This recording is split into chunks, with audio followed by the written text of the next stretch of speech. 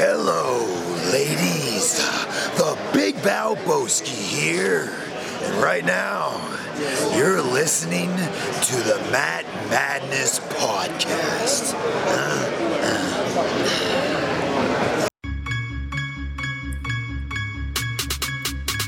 They talking all of this madness, talking all of this madness, talking all of this madness. They talking all of they. Hello, everybody, and welcome back to the Matt Madness Wrestling Podcast. I am your host, Ron Pashery, and with me this week, at least for the time being, is my good friend, Mr. Wednesday Night Live. We call him ALO. The ladies call him Balo, Aaron Lloyd. Possibly we are doing a two-man power trip. Possibly we will have another co-host or two by the end of the show. I guess we'll find out. You guys will find out when we do. We have the WWE Hell in a Cell pay-per-view to discuss. We have the SmackDown on Fox premiere to discuss a little bit. We obviously have AEW to discuss. And once again, Total Divas to discuss. Yes. But before we get into all that, please subscribe on iTunes. Please leave a 5-star rating and review.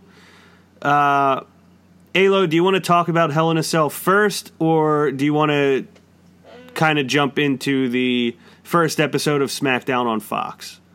We can do Hell in a Cell first. Okay. So I guess before we get into that, Alo, do we have a rating system? Yeah. Howard, come on in. I got a lot to say. Come on. Come on.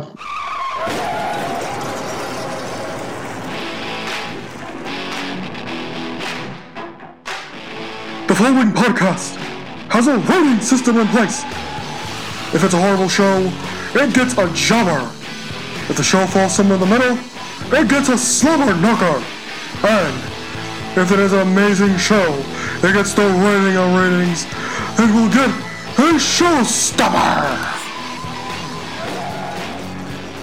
Thank you, Howard. All right, Alo, you want to go first with your rating? Yeah, I'm going to go first. So I'm going to give Hell in a Cell. I don't want to give it a jobber because I think for something that's got thrown together, I thought it was actually pretty good. So I'll give it a low slobber knocker. Now, like I said, I think what they did to throw stuff together was actually like pretty good. Like I liked Mustafa, I liked Ali with Randy Orton. I found myself really invested in the women's tag team title match. I'm not sure. Did you see that? I didn't know.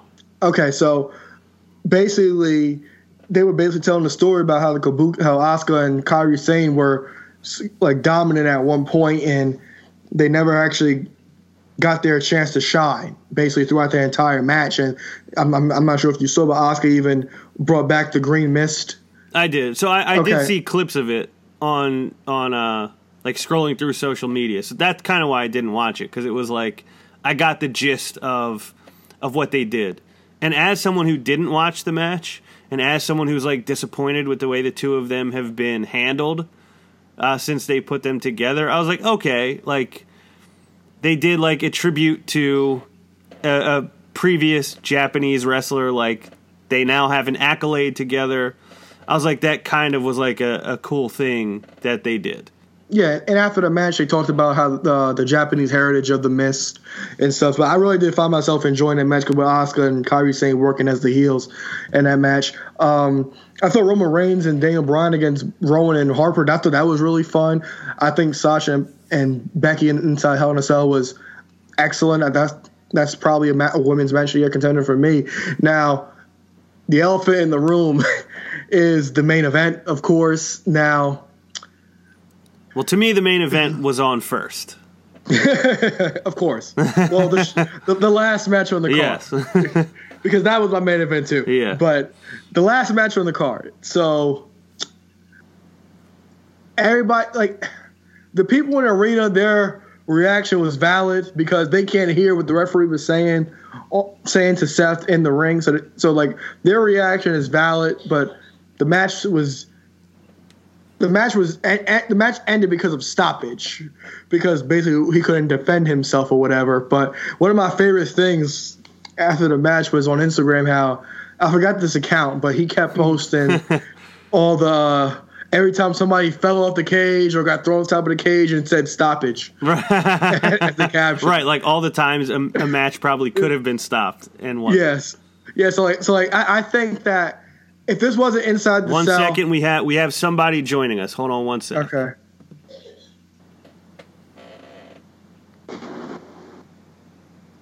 Not who I see.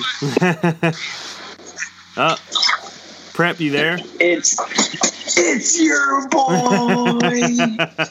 Our boy shocked Elroy, welcome to the show. We were just Alo is giving his review of Hell in a Cell. I love show. You what? I love AEW show.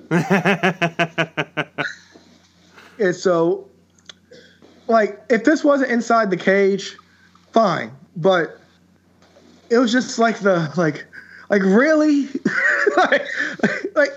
really, that's what you come up with. And then all the reports come out saying there was a Vince call after the match, and then that fucked up Raw the next night because the reason Raw sucked, I didn't even watch Raw because like I was scrolling through the clips. I'm like, there's nothing here. Even on Instagram, there's nothing here. WWE and Vince, they had to react and change Raw because you can't send Seth Rollins out there after that. You can't send Bray Wyatt out there after that, even though Bray did a dark segment with Cesaro. You can't send them out there after that. You just can't. They reacted to the response from Sunday night. And I loved where the match was actually going, too. I really was. Like, Seth took out all his stops to try to beat Bray Wyatt. He kept kicking out. Of course, I think the whole 2-box thing was hokey and stuff, but I liked where it was actually going. But I honestly would have the drafts this week. I got some info about the draft I'll talk about later, but I honestly wouldn't be shocked if they just dropped this whole Seth and Bray thing after that, just because of that. So not only did they not make you need to tune in on Monday night, they made it so they couldn't put these two guys on Raw on Monday night. You can't. Like, what are you gonna do? Like, there were AEW chants, we want refund chants, and then the reaction on social media, it was the wrong call. But like I said, I think the smart thing to do is just drop this whole thing because I understand the whole thing of the world moves too fast to care and they'll forget, but nobody's going to forget that if you continue this feud. So I wouldn't be shocked if you see Seth or Bray end up on a different brand, so this doesn't even have to continue. Prep, do you have a rating for the Hell in a Cell pay-per-view? Your audio is cutting in and out. No audio, Prep. Due to some technical yes, we have a hot tag due to some technical difficulties. Josh Prep Agina was in there and right out of there, but in the meantime, we are now joined hot tag by Ek2 Fly, Eric Trembicki. Ek, welcome to the show. Hello, boys. It is good to see you. It is good to hear you. And Alo just gave his rating for the Hell in a Cell pay-per-view. What is your rating for the Hell in a Cell pay-per-view? What Baylor give it? 5-star classic? He gave it a low slobber knocker. It was the shits. I give it a jobber. Okay, fair enough. Do you have any thoughts, or you just want to give it the jobber and let me give my rating? If you want to be overly fanboy, yeah, there was cool things that happened. There were some okay matches. The show, in my opinion, the matches were overly predictable, and when the ending is really bad, it's the last thing you remember. The show is the shits. Right, just leaves you with a bad taste in your mouth. Yeah. So I don't typically watch these things live anymore. I'll usually go back on a Monday or Tuesday and watch them, so I could fast forward through some stuff I feel like I don't need to see. But I actually, when the show ended, I watched the two matches that I cared about, right after the show ended. I'm going to give it a Trump. The rare. Yes, the rare Trump. Reason being, they did not put enough effort into this show by like going into the weekend with 3 matches scheduled. To me, like they dropped the ball with that. Like you did not have any matches scheduled. You threw everything together. And Alo's point was they did some good stuff with what they threw together, but to me, it's unforgivable to go into that show so unprepared. Well, remember last week we talked about last week how Hell in a Cell was third on their priority list because they had the Fox on SmackDown, and then they had the season premiere of Raw. So Hell in a Cell was third on their priority list. Oh yeah, it was. Now I don't know if this was mentioned due to the hot tag, but I do want to give my honest opinion. If I said this last week or not, I actually was pretty damn optimistic because I was really thinking they were going to deliver on this show. I thought maybe like people were constantly going to be complaining online. There's no matches like advertised, no matches advertised. I saw a couple people like, oh yeah, like people are complaining about the no matches advertised, but if they advertise the same matches you get on Raw and SmackDown, everyone would complain about that. So we got the same matches we see on Raw and SmackDown, and it wasn't very exciting. Like if they could have threw something more out there and gave me like something I didn't expect, and if there was like a real thrilling like event or result that I don't know changed the landscape, but there wasn't. So that's why it gets the rating it gets. I thought it was one of those things like WWE for the last year and a half, 2 years, they've done a great job where, in my opinion, when you have the least hopes for them, they over-deliver.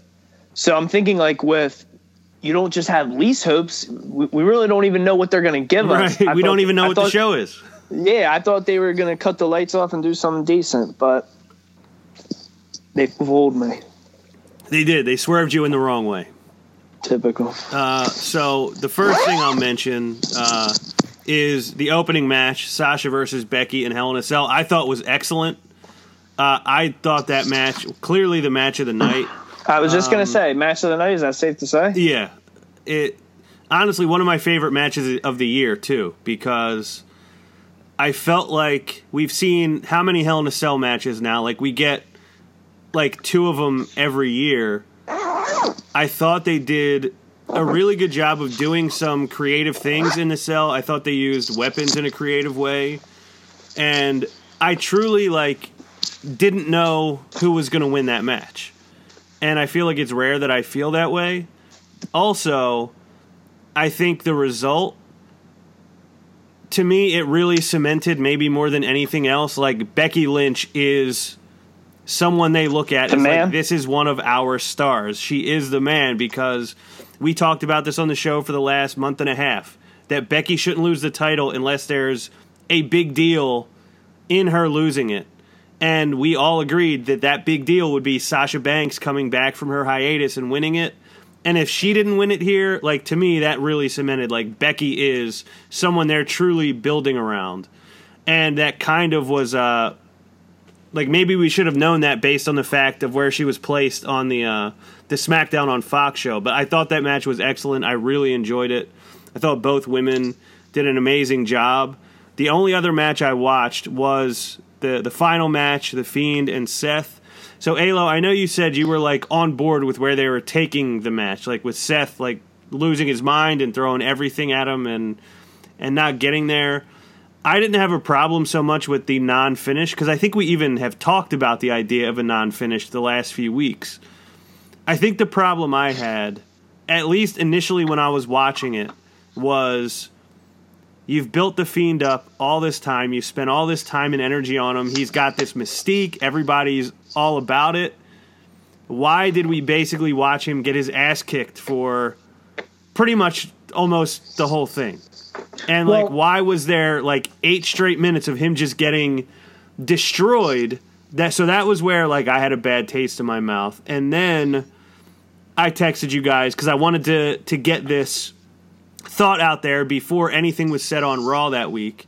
The idea of, if the story they're telling is like Bray didn't care about or the Fiend didn't care about winning, the Fiend didn't care about being champion, the Fiend just wants to make everybody like Bray. Like, clearly Bray has gotten pulled into something by the Fiend or by some part of himself, and the Fiend wants to do that to everyone else. And maybe this was that happening to Seth. That could be the story they're telling, which I'd be behind. Alo, what did you want to say?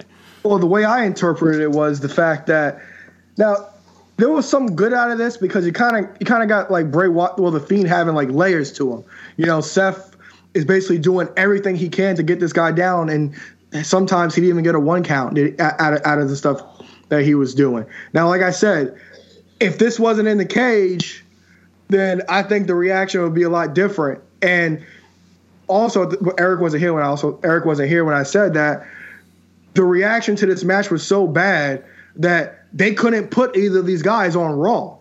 And at this point, with that bad taste in your mouth, because you're not going to forget what happened if the story continues, I personally think they should drop it after that, after what happened this past Sunday, because it's like you're not going to forget at all what's going to happen. But from what was going on in that match, they were setting up for a longer story of Seth basically like destroying the Fiend. It's like what you talked about with John Cena and Bray Wyatt before, how Bray was trying to get John Cena to go to that next level. And this was the same thing, but it's just the fact that who knows if we're even going to get this moving forward because of what happened.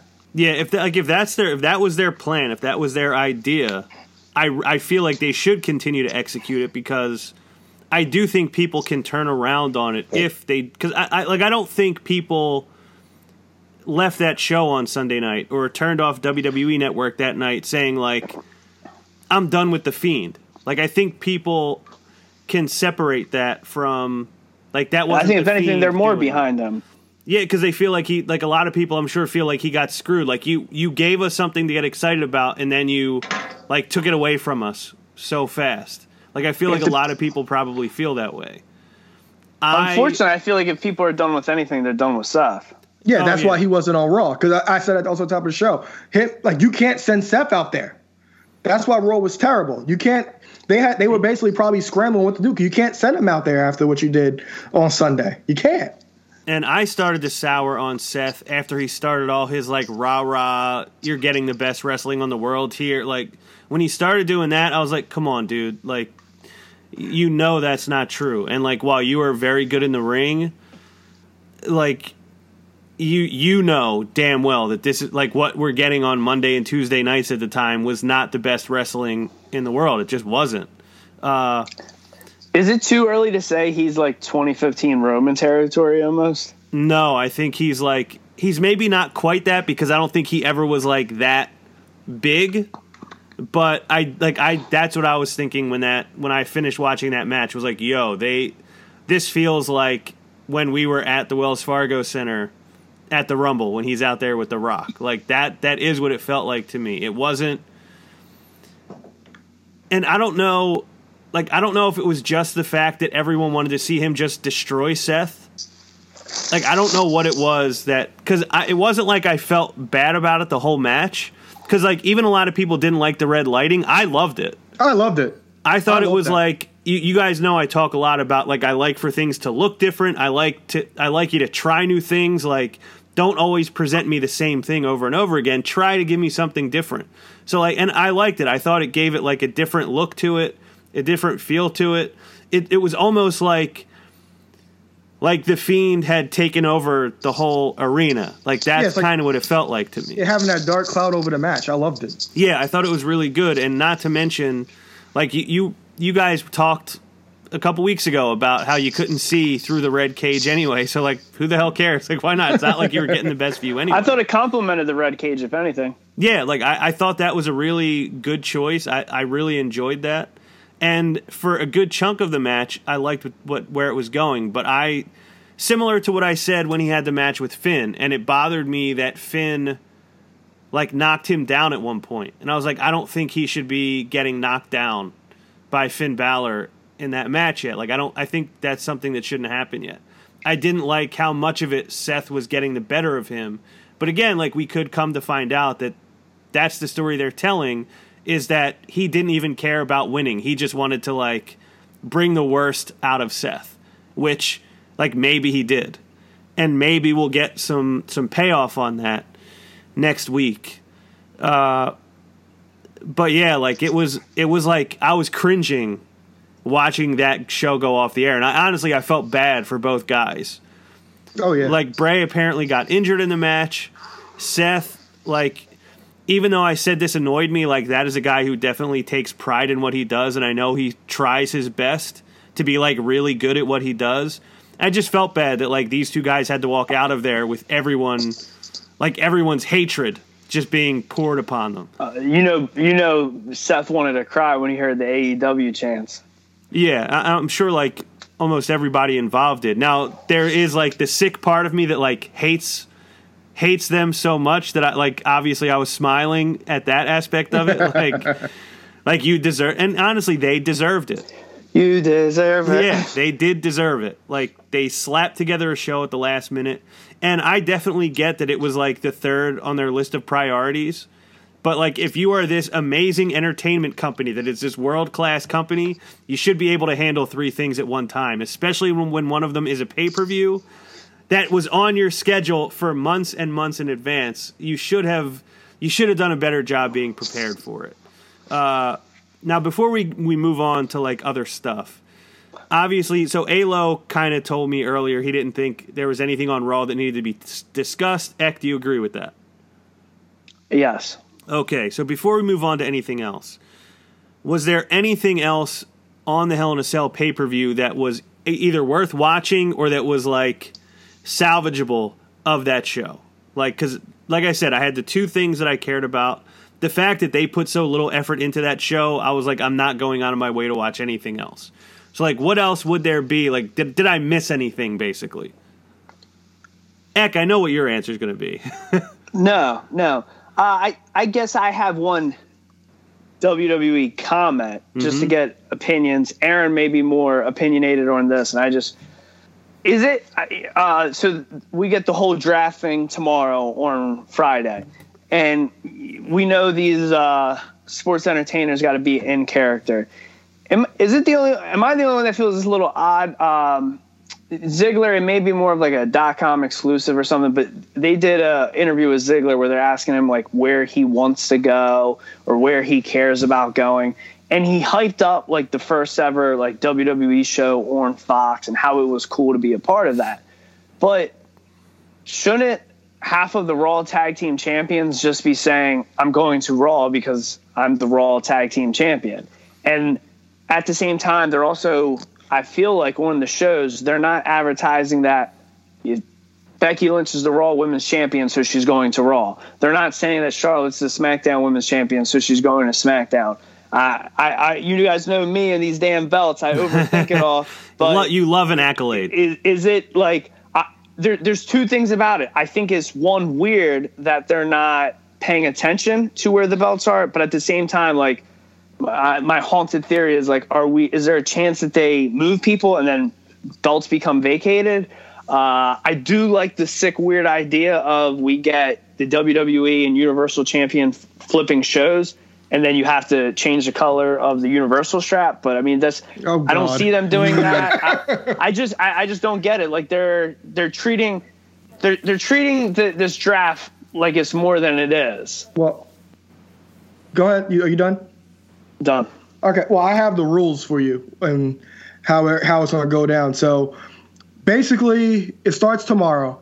So there's a pool of wrestlers available on Friday for SmackDown. There's a pool available on Monday for Raw. So it's different people in these pools to pick from. So I'll just go through the big names. So both shows are not drafting from. It's not like all 71 superstars or whatever are available. They are available, but the thing is, they're not available at one time. They're in different pools. So the major names for the Friday night SmackDown pool tomorrow night, for Becky Lynch, Roman Reigns, the OC, Fiend Bray Wyatt, Drew McIntyre, Randy Orton, Sasha Banks, Ricochet, Braun Strowman, Alexa Bliss, and Nikki Cross. The Tag Champs Revival and the Viking Raiders. Those are just the big names.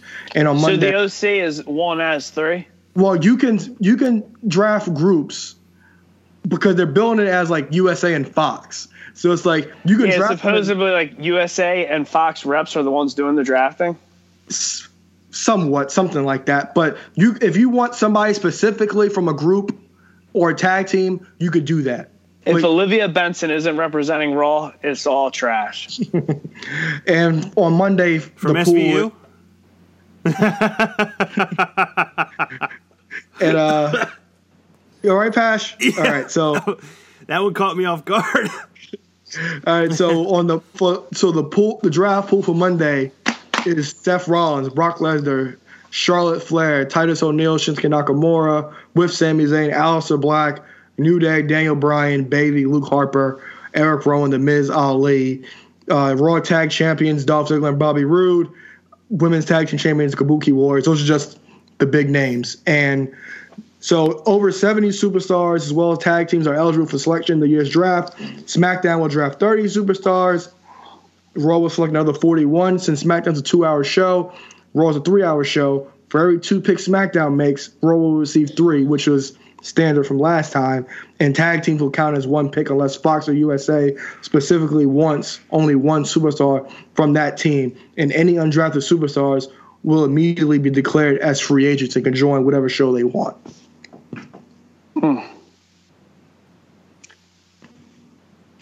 I'm already annoyed about the draft. I'm annoyed. I'm annoyed. So I'm going to harp on championships one last time. So when they brought these women tag belts, you were supposed to be on any show. So they never actually got defended on NXT like the Boss Nugget Connection claimed they would. So will they get drafted to SmackDown, can go to NXT but won't go to Raw? Will they get drafted to Raw but can go to NXT but won't go to the other? Is this going to be like, hey, if you're the SmackDown Women's Champion, you can go everywhere? If you're what, the SmackDown Women's Champion? Yeah, I'm sorry, SmackDown. If you're the Tag Team Women's Champion. Oh well, that's all that stuff will be answered in due time. They're not going to tell us everything right from the jump, but I get your point. Also, I think they could say one thing now, and 2 months from now, they're doing whatever the hell they want again. Yeah, in a month, the Kabuki Warriors are going to be back in NXT, and those are going to be the NXT Women Tag Belts. Yeah, I don't know. I really don't know what to expect out of this. And the one thing I saw was they were going to have a bunch of Fox and it's so USA terrible. celebrity. It is pretty bad. It is terrible. Olivia, don't pull up. It's a waste. That's why I ain't tuning in. I do not need to see Colin Jost and the other guy anymore on WWE television. It just clicked. I read the name. That's the damn Mo Dixon from Mania. Yes. I know it is. Colin Jost and Michael Shea. It's not Colin Jost anymore. It's Colin Johansson. Yeah, Colin Johansson. he may take the cake for the most corniest man in the world award for me. Yeah, she lost a lot of points with me for marrying that clown. Yeah, because but the corny guys always get the elite women. Scarlett? Yes. Oh wow, she's the shits now. Yes. Troy Aikman, A-Rod. I'm like, who? Why? Yeah, A-Rod. That's what we need. We need A-Rod on WWE now. Or the second A-Lo. Yes.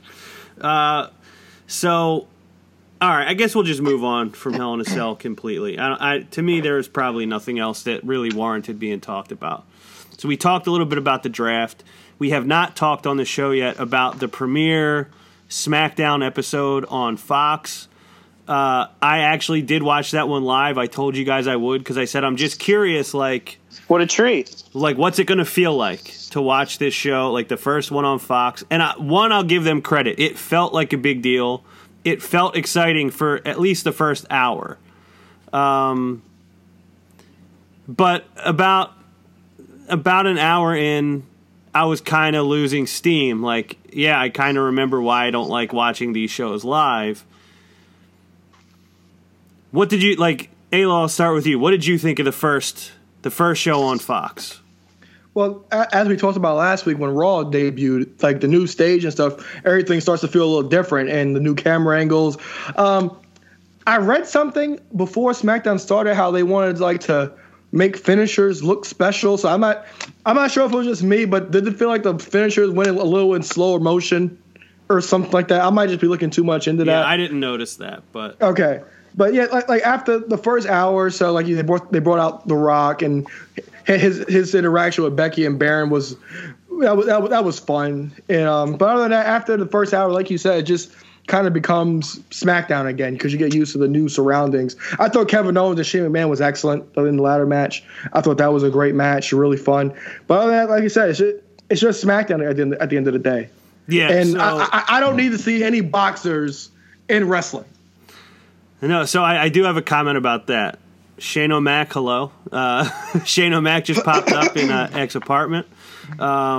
It'd be like that around here. The opening segment I thought was great. And so I definitely was not speaking positively about The Rock when he made his appearance at, what was it, WrestleMania 31? 32? 2. I was not a big fan of it. And you guys know I'm not a big fan of them going back to the well for all of these Attitude Era stars or even older guys than that because I just feel like I don't need to see it anymore. But The Rock, for me, has a lifetime pass because he has become like the biggest star in the world. And so anytime you can get that guy on your show, do it because he will attract an audience. He will do something that you enjoy or that entertains you. And like he delivered. People were excited to see him. I thought it was cool to see Becky get to play off of him a little bit. But I will say, for as much as people hate Baron Corbin, I thought being in there with one of the biggest stars of all time and arguably the biggest star in the company right now, Baron Corbin found a way to shine in that segment, as only King Corbin could. I actually found myself defending him because Cherie called me the other day, and the first thing she said, "Did you see SmackDown?" She's like, "I hate Baron Corbin," and I'm defending the guy. Like, I like it. She's corny. She's like, "I know he's corny, but that's what I like about him." Yeah, like that's the point. That's the gimmick. He's in on how bad he is. Yeah, he's fully embraced it. It was great, and like I said, you have The Rock, who is known for his comedy and his one-liners. You have Becky, who is known for her comedy and her puns and her insults. And Baron Corbin came out with the line of the night when what was it that The Rock said? I don't remember what it was. Something about, Becky. NSTD? No, Becky calls herself the man. You don't see her coming out here with testicles. And she says, but if I did, they'd be bigger than yours. And Corbin says, my testicles are perfectly adequate. I thought that was such a great line. I laughed so hard. To me, it stole the segment. But I thought it was a great opening segment. It obviously got them the interest and notoriety they would have been hoping for. And yeah, the Shane O'Mac and KO ladder match I did think was great. And I thought it was a good match to have on a night when you'd have a lot of eyes that haven't been watching in a while on the product. But Alo, to your point about boxers, and this is kind of where I started to really lose interest. First, you have Tyson Fury, and I see him, I'm like, oh great, how long before Tyson Fury is beating Braun Strowman? That was the first thing I thought. And then Cain Velasquez comes out. Eck, you threw that at me last week. Would I like all of this stuff if it led to Cain Velasquez coming in? And I said only if Cain Velasquez actually gets to beat the shit out of Brock Lesnar again, which is not going to happen. So I hate when I'm right. The one thing I will say, I will give Brock credit for doing a very good job of looking scared and nervous when Cain came out. I actually believe that he was like, oh my God, I thought I was done with this guy. He did a very good job in that moment. And Cain Velasquez is a guy I have a lot of respect for. He's a guy that I like a lot as a fighter. I think he's a great fighter. And he definitely has a fan base. But, these guys are not Mike Tyson. I know that they talk a lot about Mike Tyson turning the tide for them when they were losing to WCW every week. Mike Tyson was one of the last true superstars, mainstream, transcended his sport, was one of the most famous, most intriguing people on the planet. Tyson Fury is not that, and Cain Velasquez is not that. If you guys think that is going to get you more viewership, it will not. And not to mention, you don't have a product that when people who don't usually watch you tune in, they're not going to be like, oh my God, I can't believe I'm missing out on this. They're going to say okay, I got to watch Cain Velasquez do this thing. Now I don't have to watch this anymore. So, yeah, I don't need to see it. It's not going to have the effect that Vince or whoever thinks it's going to have. And to me, it kind of like took me out of it. Like, you could have been starting this new era, and instead you're just kind of doing the same old stuff. But what they're doing is burying Braun just a little bit more. Well, do you think the whole Kane thing? Well, we talked about this for months about how Fox's partnership with the UFC, and they kind of want to put both together at times. I think that was more of a Fox call, but I gotta say, I loved the image of Rey Mysterio bringing Cain Velasquez like to the playground. I did love that. He's like, yeah, come on, yes, him, come on. I did enjoy that aspect, but yeah, I think it's more of that Cain Velasquez thing was a Fox thing. The Tyson Fury thing, I was just like, huh, really?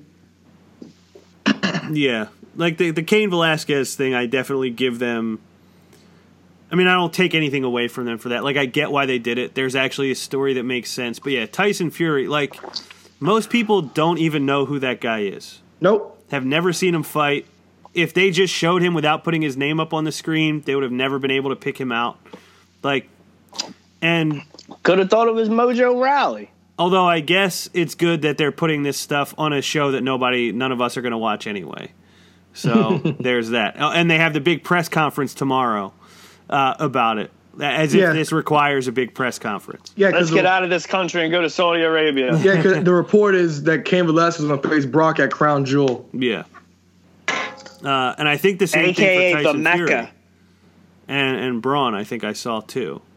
But I guess what I'll say is it was kind of cool for that first little bit to be like, oh, I'm watching this, and I think like this is something that people are interested in and talking about, and not just like the same 2 million people that are every week. Like it felt like an event that was a big deal, and it felt like it meant something.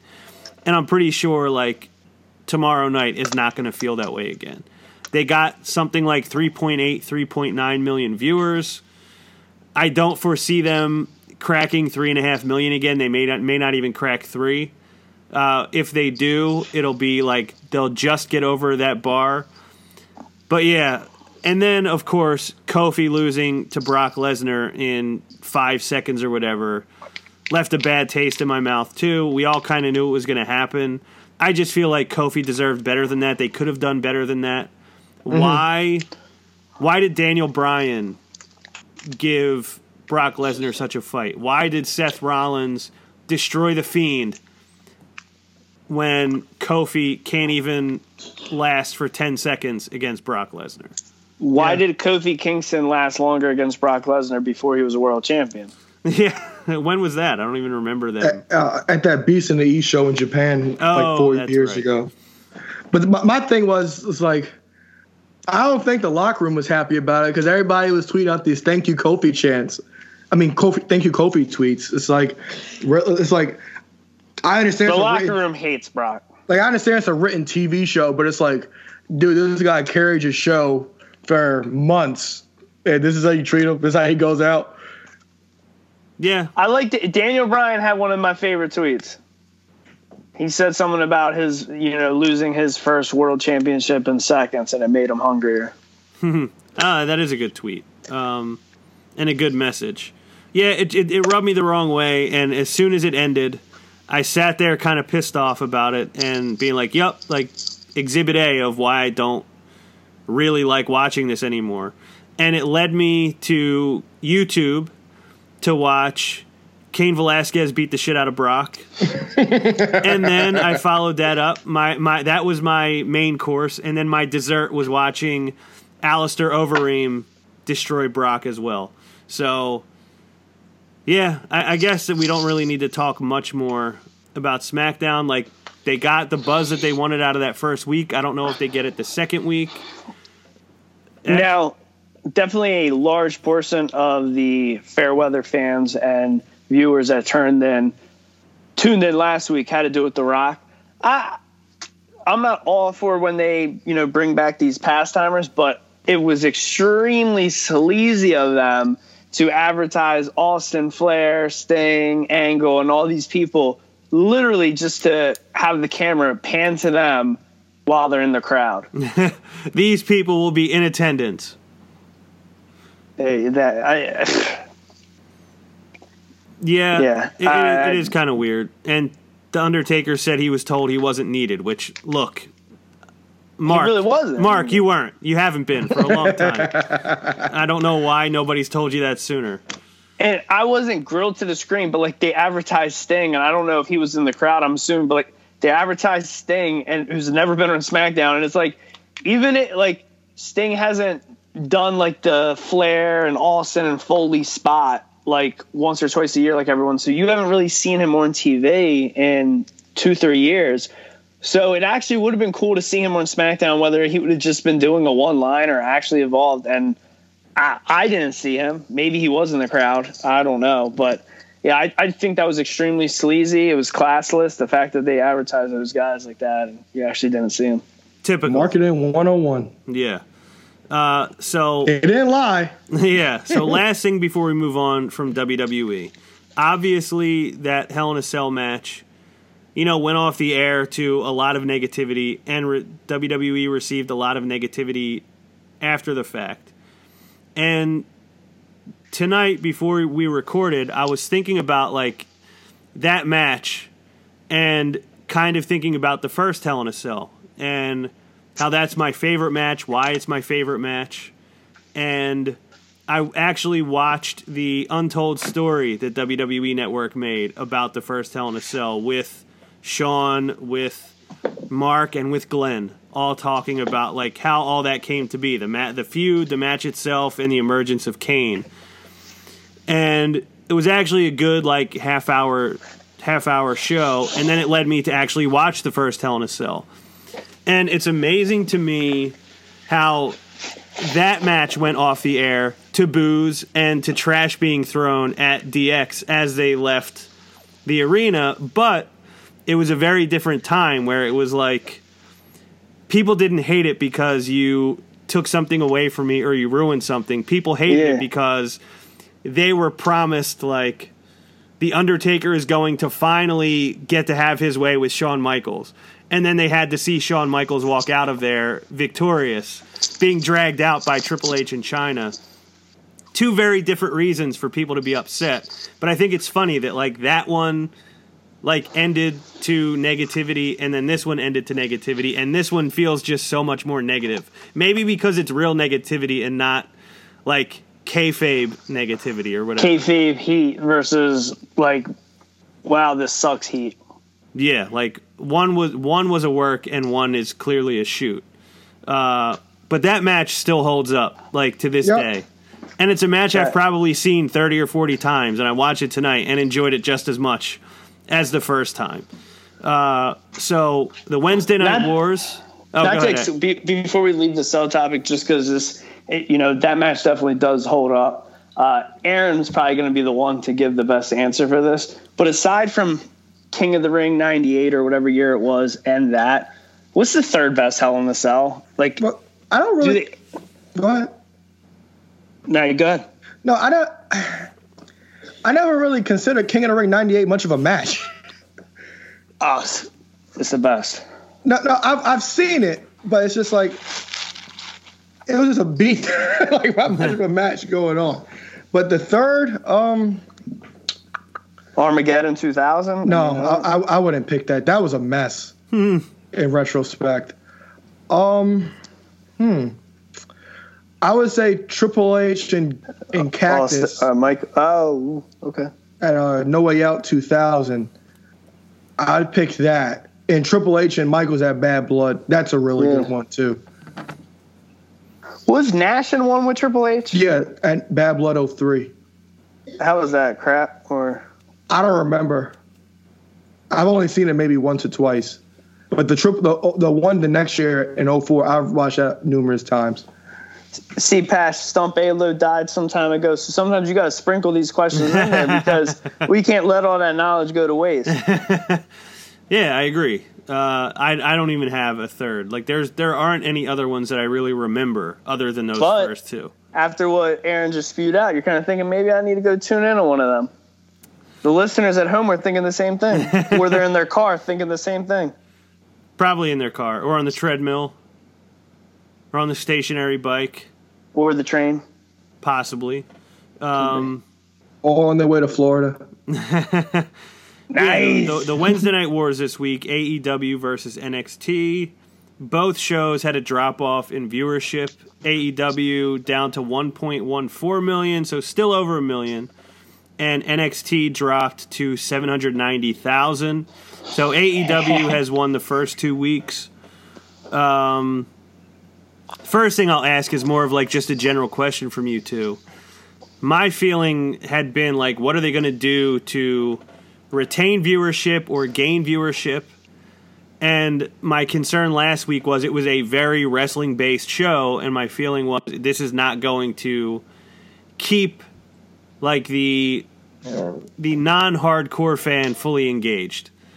But I guess the question I want to ask is, do you think they care at all about truly engaging the mainstream, or do you think their focus is solely on serving the like diehard hardcore fan?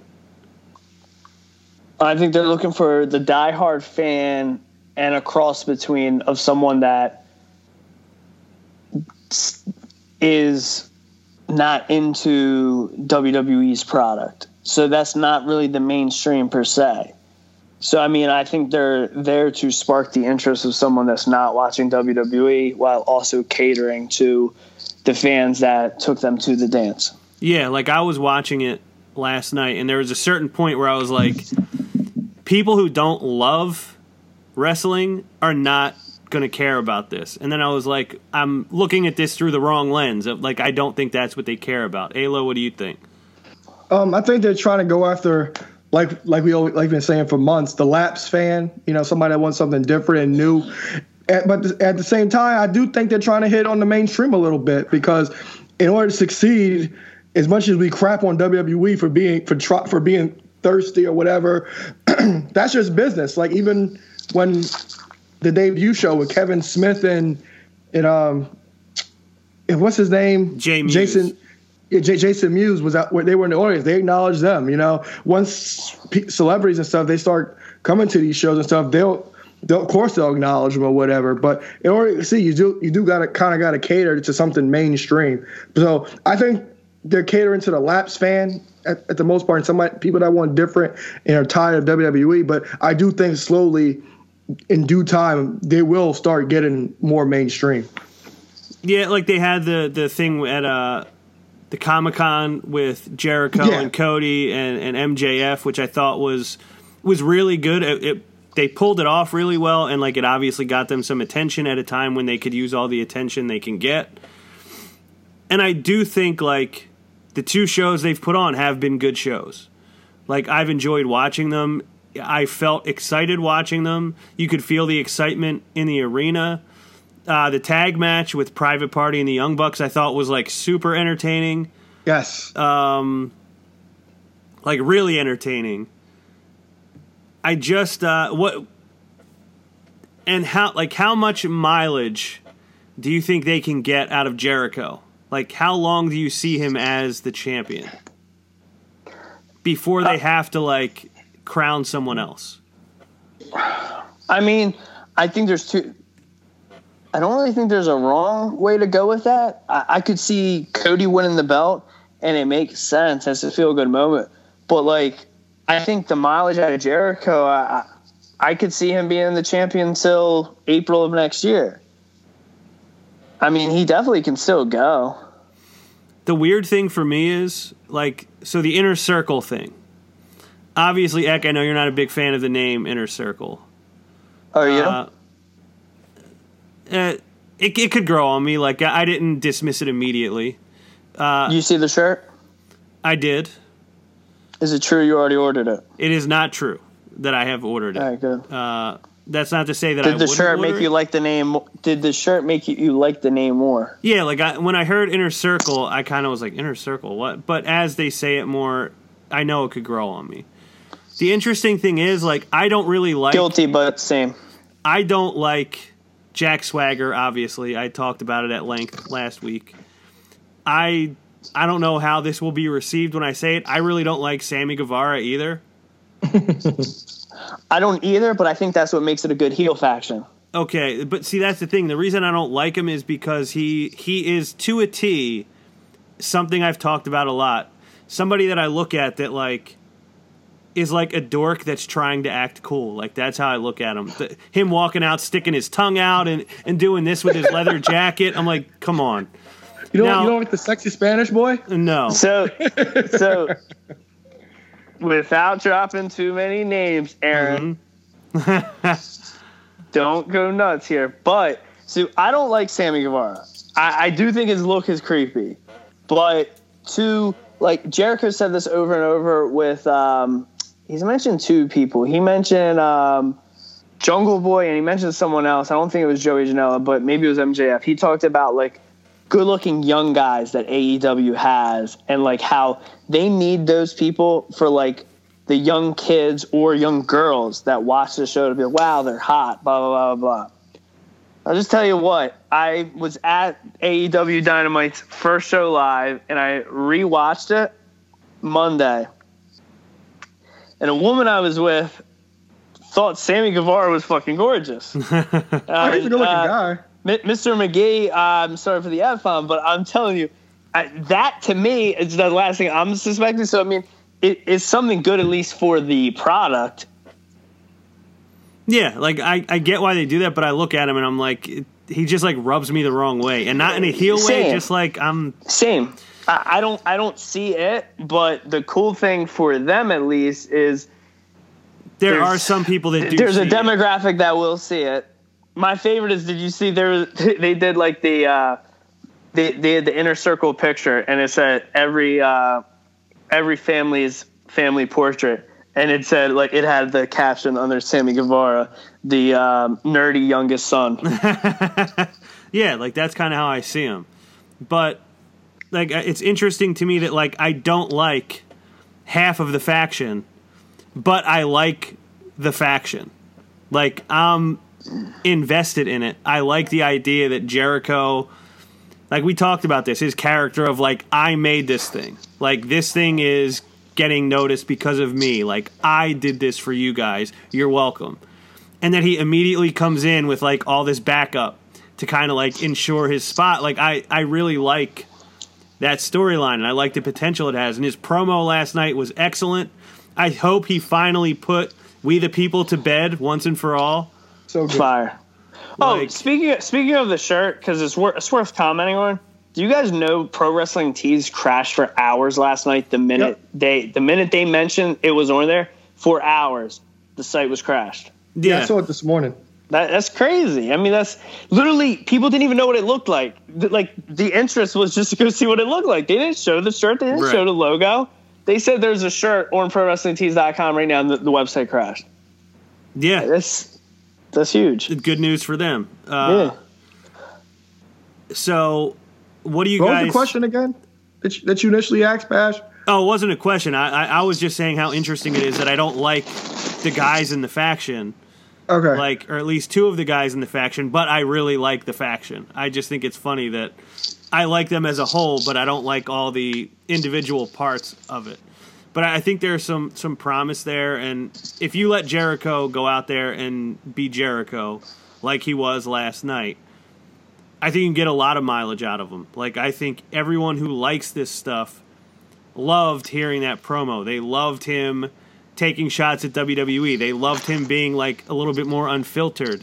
And it just goes to show again, like, why this guy is the greatest of all time. He can be silly, he can be funny, he can be slapstick, but he can be like evil and serious, vindictive. And he's like good no matter what he does. Alo, how do you feel though? Like 2 weeks in, how do you feel about the product that AEW is presenting?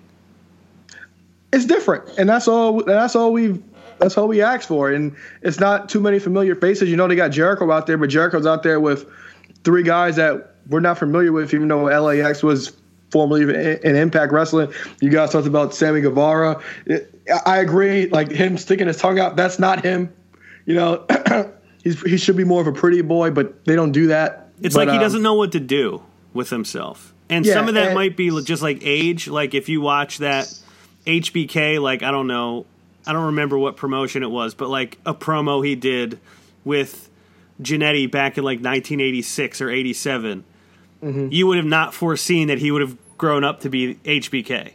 So like this kid is young, like he obviously has time to figure it out, and maybe them putting him in this prominent position will help him get there faster.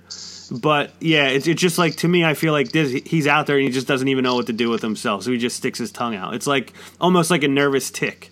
Yeah, and I actually like what they did with Hager here.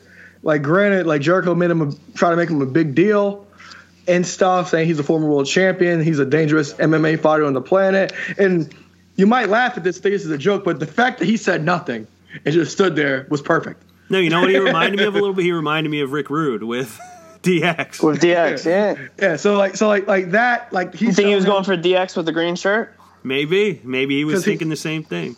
The fact that he was selling Hager as just a fighter, that was fine and nothing else. So I did appreciate that. But yeah, like for the most part, they've been different, and for the first month or so, everything to us is brand new. Like that was my first time seeing Private Party. Even though they've been in House of Glory, I never been in House of Glory, and the right team won, you know. And I do remember your question now. It was how long do you think Jericho is going to hold the AEW title for? I think he'll hold it until they know who the right guy is, and I think MJF will end up turning on Cody at Full Gear. I do think that's the proper storytelling for that until you decide who is your guy going to be that you're going to make to beat Jericho.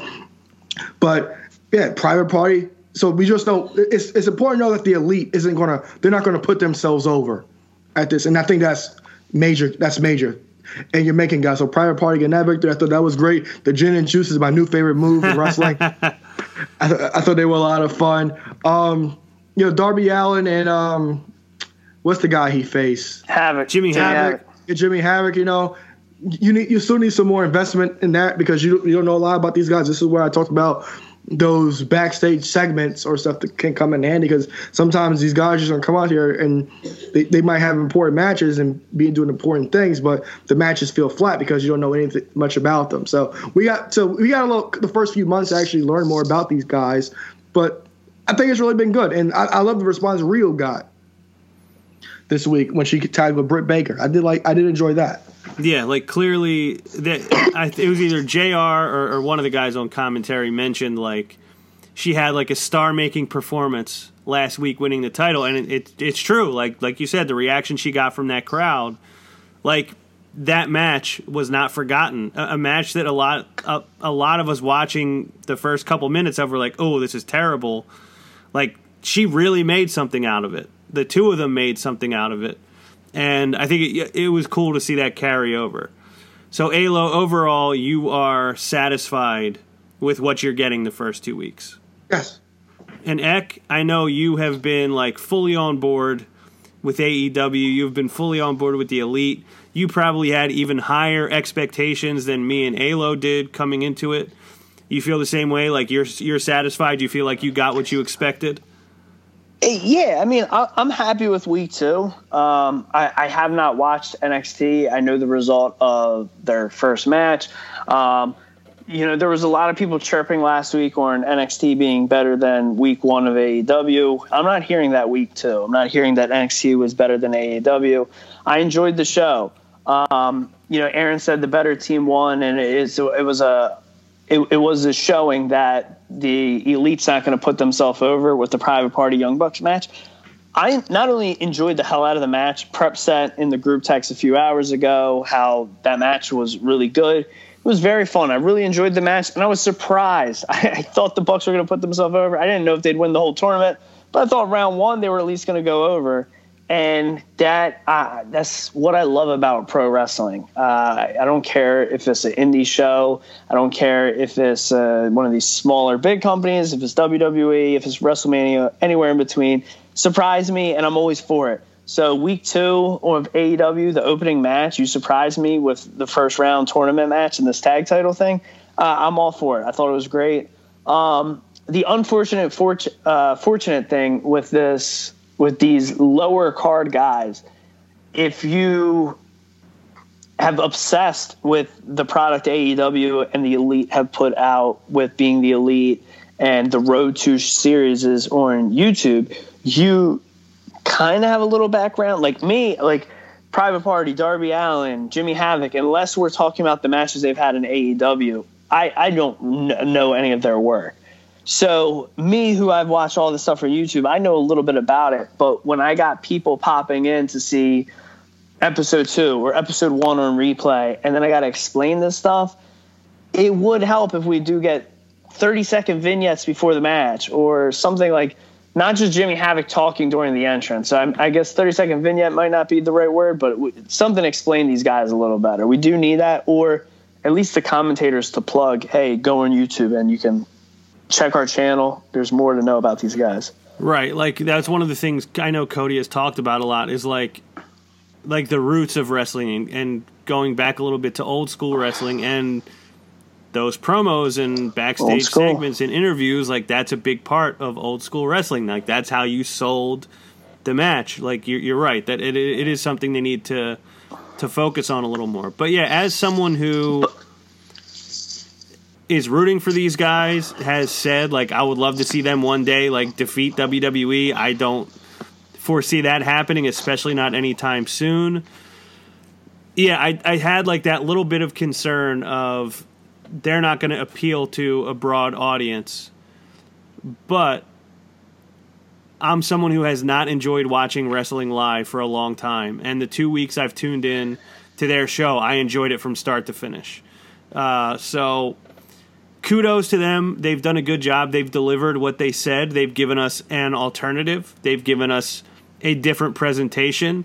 It feels important. It feels exciting. It's fun to watch. It's something that when you watch it, you don't feel like everybody watching it is criticizing it, and it's a nice change.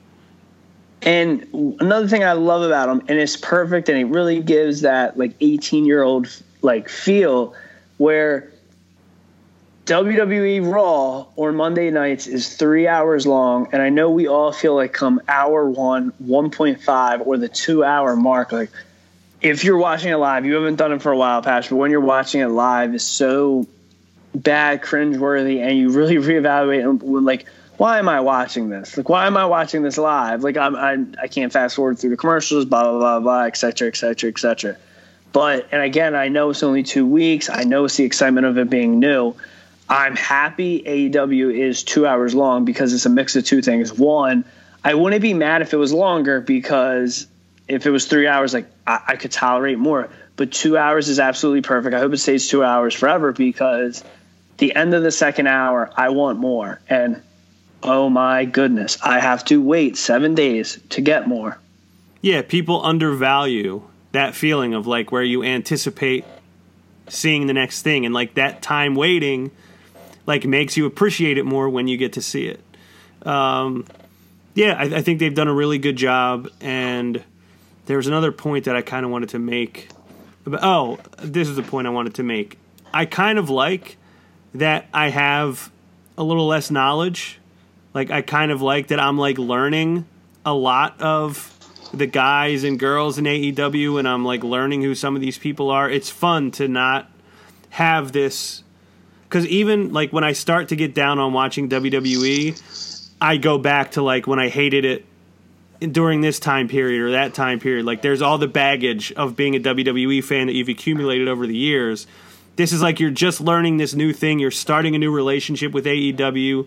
You don't have that negative past to go back on. I think that's like refreshing to just get to like watch something start and grow from the beginning.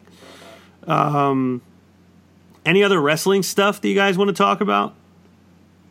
Yeah, you just chimed in on old school feels and promos and stuff like that. Did you get to watch any of NWA Power? No, week? I did not. Well, you should. If you want to watch anything old school with old school, you want to watch something new with the old school feel, that's it. What is it available on? YouTube. Okay. Tuesdays at 6:05. Aaron, what is it, an hour long or more? I think it was an hour. To me, that's like a good sweet spot. An hour. is really cool. I mean, it had a extremely old school feel. The promos were good. The people I didn't know that I expected very little from was really good. I'm going to give you a spoiler. There's a question in our group text you may not have seen, so I'm not going to quote it exactly right, but I'll just put this over for you. Eddie Kingston delivers fire on it. Of course. Just this, and it's worth you watching the whole hour. If you just get the 3 minutes of Eddie Kingston, you'll be like, wow, that hour is well spent. Well, it's hard.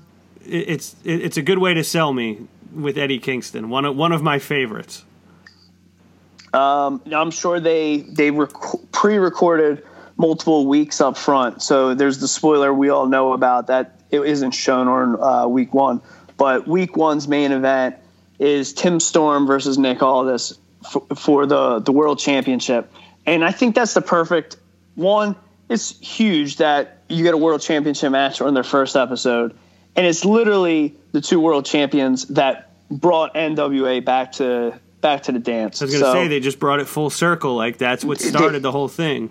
They brought it for full circle, and like I just critiqued AEW for, they did a great job. They brought clips from the first 2 or 3 10 pounds of gold for Tim Storm. The episodes where Aldis first was getting into they did a quick 3-minute segment on probably, I don't know, 50 minutes of content and squeezed a nice 3-minute, and it could be a lot less than 3 minutes, but they did this little vignette package before the match. The match was really good. The match was good. The match delivered. You would have thought, I don't know, a change of either heel or face in the match, and there was a very respectful admiration at the end, and it's really good. The promo is really good, and the interview afterwards makes you want to watch next week. So I'll put it over, and not just that. I'm putting it over. Aaron, I believe you watched it, right? I skimmed through it. Did you like what you saw? Yeah. For some old school to come out in high quality, I really did enjoy it. Even the post match presser spot, I did enjoy that. It has the old school feel to it. Hopefully it becomes a bit bigger, but I did enjoy the look of it.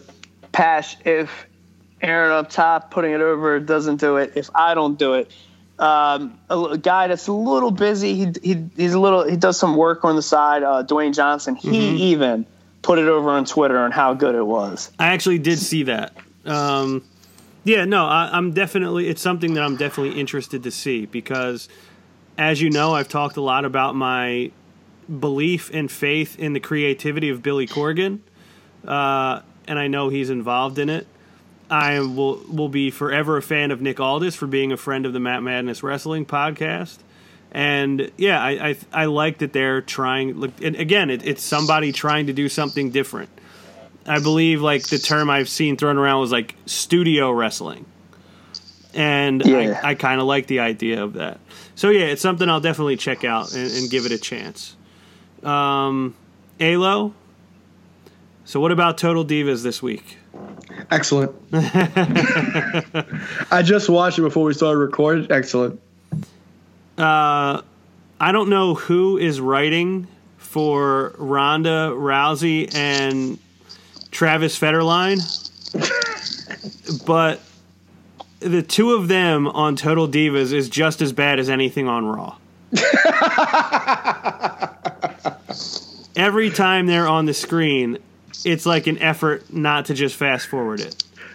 The way she loves him is just wow. She loves that man. I don't know why. I don't know it. She'd be better off with Turtle. All he had to do was last 60 seconds. And my guess is Turtle has won a fight more recently than Travis. Oh my goodness, he's died in power, bro. Yeah, they're awful. But a couple things. One, I really loved seeing Titus almost MC Natty's mom's birthday party. Thought that was great. This episode actually made me wish I had been rooting more for Natty all these years. Definitely made me feel like I've taken her for granted, and I think the average wrestling fan has taken Natty for granted all these years for like how good she's been, for the role she has played, and like bringing other people along. The fact that she can go in there with anyone and have a good match. I think Natty is very underappreciated. I don't believe any of us mentioned Natty on our underrated lists. I don't think we did. If anyone did, I don't remember, but I think she's definitely underappreciated. Yeah, I don't think any of us did. Yeah, I didn't even watch the episode, and I know that's probably. I mean, I don't know what you're talking about at all, but I know I take her for granted. Yeah, like, so basically it's a lot of, like, in the aftermath of her losing her dad, and stuff is going on with her at WWE where she's not a part of the first women's tag team championship match. At this point, she has, like, they have nothing for her to do at WrestleMania, and she feels like she doesn't have a place anymore, she said. And I was like, oh, that sucks, because, like, you should always have a place, and I just felt like, yeah, you just haven't been appreciated. Like, people have taken for granted the role that you've played in this company and, like, how good you've been for how long. Just made me feel bad. Like, I was like, oh, I kind of regret that I was not a bigger supporter of hers all this time. Nia Jax is an asshole. Like, I thought maybe the first week was an aberration, but clearly it was not. I don't have anything really else to say about her. Ayla, I don't know if you have anything to add about Nia. No, I'm done with her. That's his girl. He wants to eat her butt. I'm done with her. And I'm glad I never started. I'm done with her. Now, Charlie, my God, Gorilla. Woo! And how good... Oh, wait a minute. Just quick sidebar before I forget, because I'm so bad with these interviewers' names. Which one got fired a couple months ago? You cut out. Dasha Fuentes? Dasha. I think she was at the NWA thing. Oh, really? Was she? Because she was at AEW a couple times. Was she wasn't there for any of the TV stuff the past 2 weeks, was she? I didn't see her, but I know I think she was at All Out for sure. I do know she was at Ringside with Justin at All Out. I'm pretty sure she was at the NWA thing. I'm just so bad. I mix all their names up, and I tried looking for her IJ to see if that was correct, but I believe I saw her on that. Yeah, I wouldn't be surprised. Yeah, I like Dasha. I got to meet her at the Performance Center. She was a very nice person, very sweet person, was very helpful in helping me prepare for my interview with Hugo Knox. So I'm glad that she's getting work still in wrestling if that's what she wants. Same. And I love the idea, like, I'm happy. Like, I love the idea of any and everyone showing up in AEW. But really, I mean, if you can get a WWE name, whether it's, an NXT referee or someone that does .com interviews, if you can get them in something smaller like NWA or like a House of Hardcore, I think that's great. That's really cool. Obviously, the two big shark tanks that go swimming in right now is AEW or WWE. But, you get these people that are known in the business only in WWE, and they're like not in-ring performers, and you can get them on these smaller things. I'm here for it.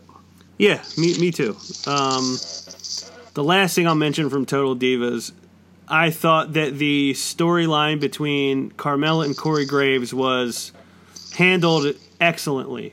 It was. Carmella, distraught through the whole thing. First, like, taking that first step to say she's seeing someone but doesn't want to say who, then admits who it is. Then they jump right into the whole controversy with Graves' ex-wife saying she destroyed their family.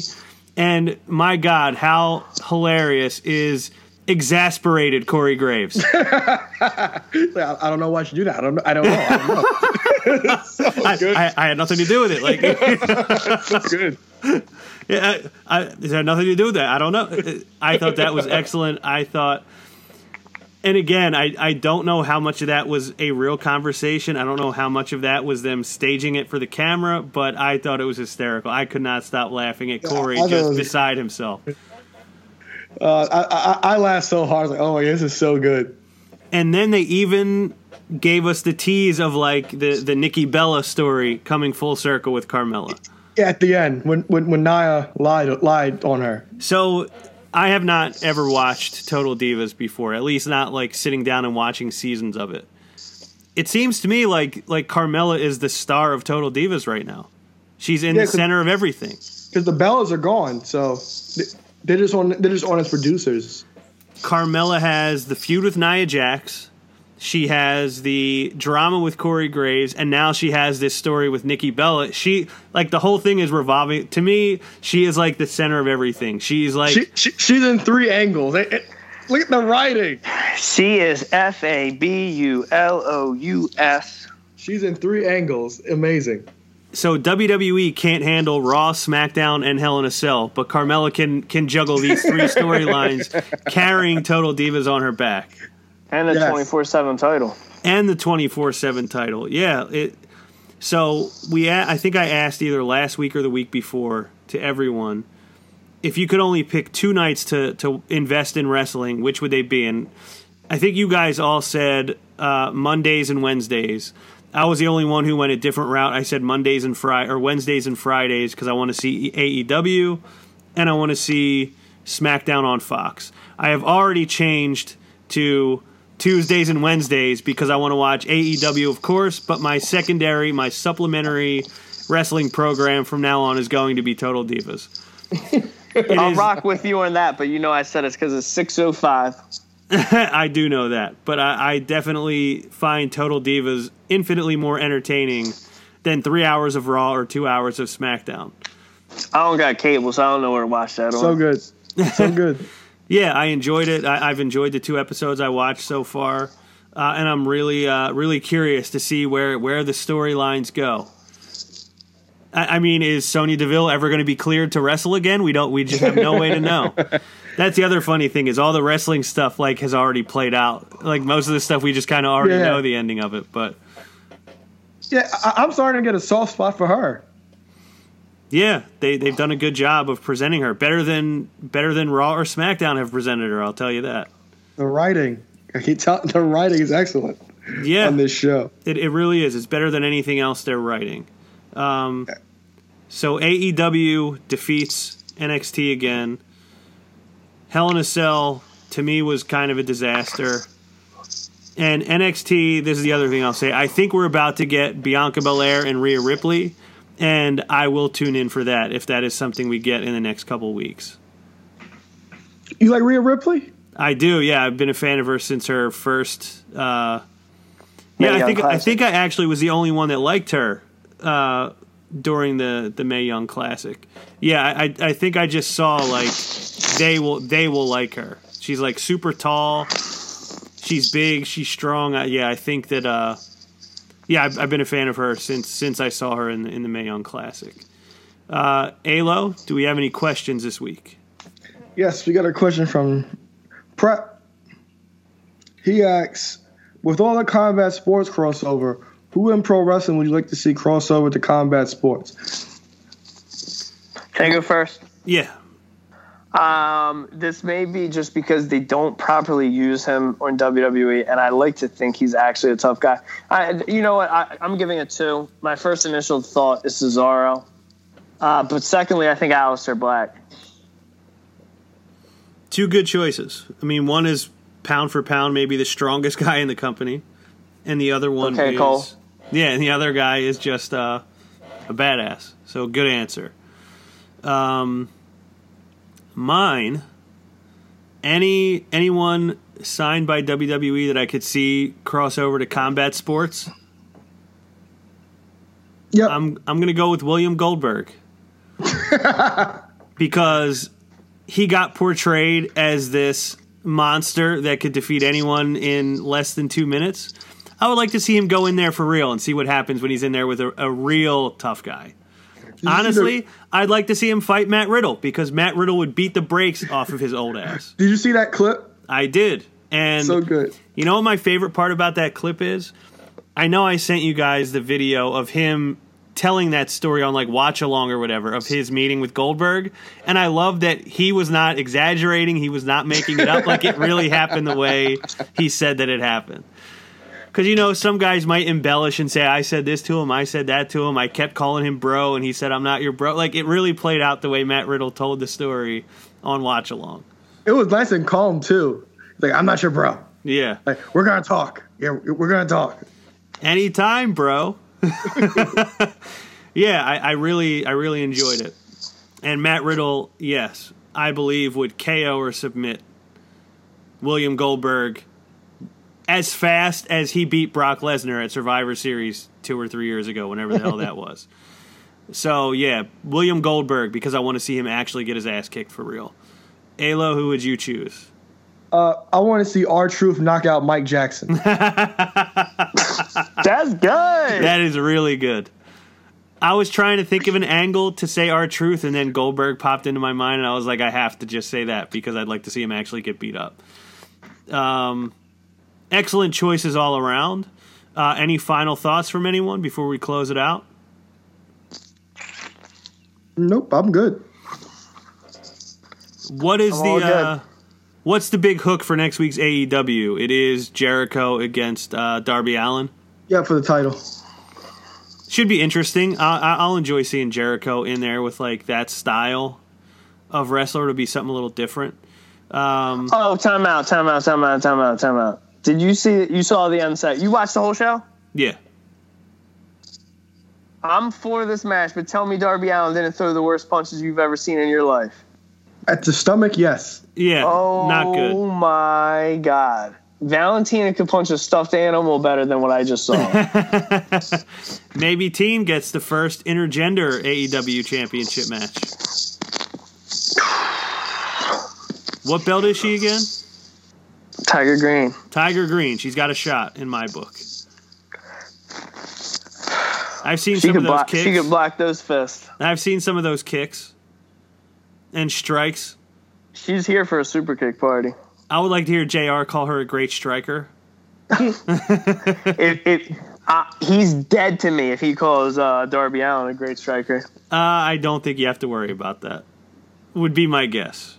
Alo, would you like to move some merch? Yes, whatamaneuver.net to embrace the madness. All right, so for Josh Prepagina, who was in and out, for Hot tag. For the recipient of the hot tag, Ek2 Fly, Eric Trembicki. For Mr. Wednesday Night Live, we call him Alo. The ladies call him Balo, Aaron Lloyd. I am Ron Pashery Jr., and we will see you next week. Hop on the top rope, by the land with this elbow. Got him now, put him down right now, hit him with the palm handle. Tuning up the band, y'all don't understand. Fist of Superman, it's a summer slam. Here we go again. Fans marking man, I hate my balls. Shut the Vince McMahon, it ain't safe to land off the cell. Fans love it, ain't hard to tell. Talking madness, awesome. Well, what I'm cooking, man, y'all all can smell.